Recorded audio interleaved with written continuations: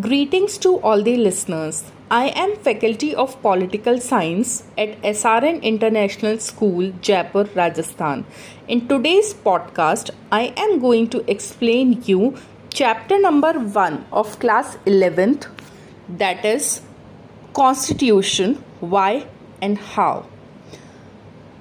The very first question which arises with this topic is, what is Constitution?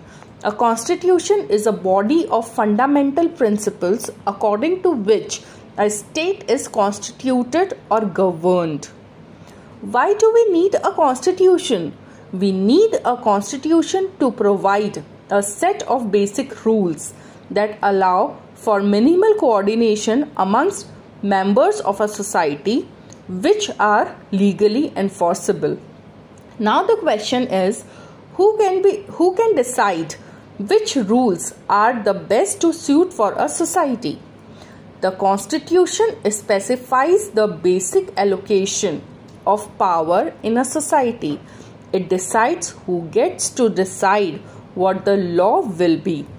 In the Indian Constitution, it is specified that in most instances, Parliament gets to decide law and policies, and that Parliament itself be organized in a particular manner. Now, what are the functions of Constitution? The first function of Constitution is to provide a set of basic rules that allow for minimal coordination amongst members of society. The second function of Constitution is to specify who has the power to make decision in a society. It decides how the government will be constituted. The third function of Constitution is to set some limits on what a government can impose on its citizens. These limits are fundamental in the senses that government may never trespass them.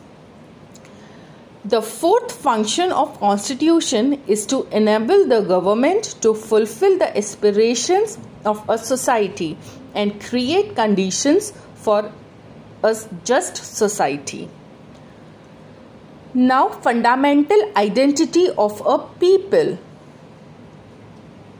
Constitution expresses the fundamental identity of a person.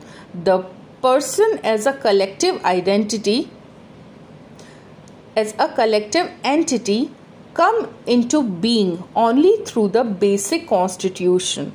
Constitutional norms are the overarching framework within which one pursues individual aspirations, goals, and freedoms. The Constitution sets authoritative constraints upon what one may or may not do. It defines the fundamental values that we may not trespass, so the Constitution also gives one a moral identity. Many basic political and moral values are now shared across different constitutional traditions. Now the topic is mode of promulgation. This refers to how a constitution come into being, who crafted the constitution, and how much authority did they have. In many countries, constitution remain defunct. Why? This is the question. Crafted by military leaders who are not popular, do not have the ability to carry the people with them.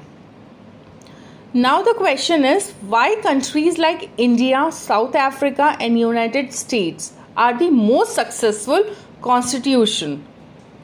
Because Indian Constitution was formally created by Constituent Assembly between December 1946 and November 1949, drew upon a long history of the nationalist movement that had a remarkable ability to take along different sections of Indian society together, drew enormous legitimacy from the fact that it was drawn by people who enjoyed immense public credibility, who had the capacity to negotiate and command the respect of a wide cross section of society, who were able to convince the people that the Constitution was not an instrument for their personal power.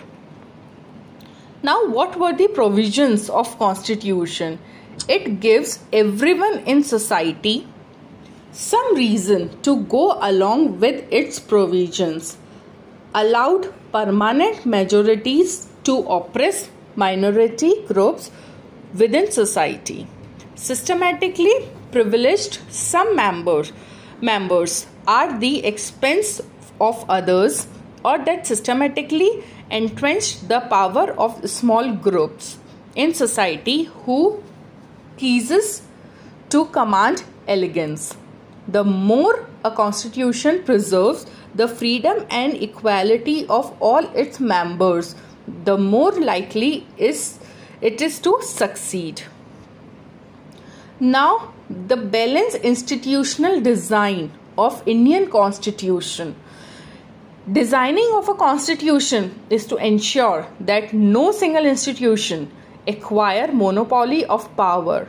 For example, the Indian Constitution horizontally fragments power across different institutions like the legislature, executive and the judiciary, and even independent statutory bodies like the Election Commission. This ensures that even if one institution wants to subvert the constitution, others can check its transgressors. An intelligent system of checks and balances has facilitated the success of the Indian Constitution. A constitution must strike the right balance between certain values, norms, and procedures, as authoritative and at the same time allow enough flexibility in its operations to adapt to changing needs and circumstances. Too rigid a constitution is likely to break under the weight of change. A constitution that is, on the other hand, too flexible will give no security, predictability or identity to a people. With this, I would like to wind up the podcast. Thank you for listening so patiently. May God bless you with all the success. Thank you.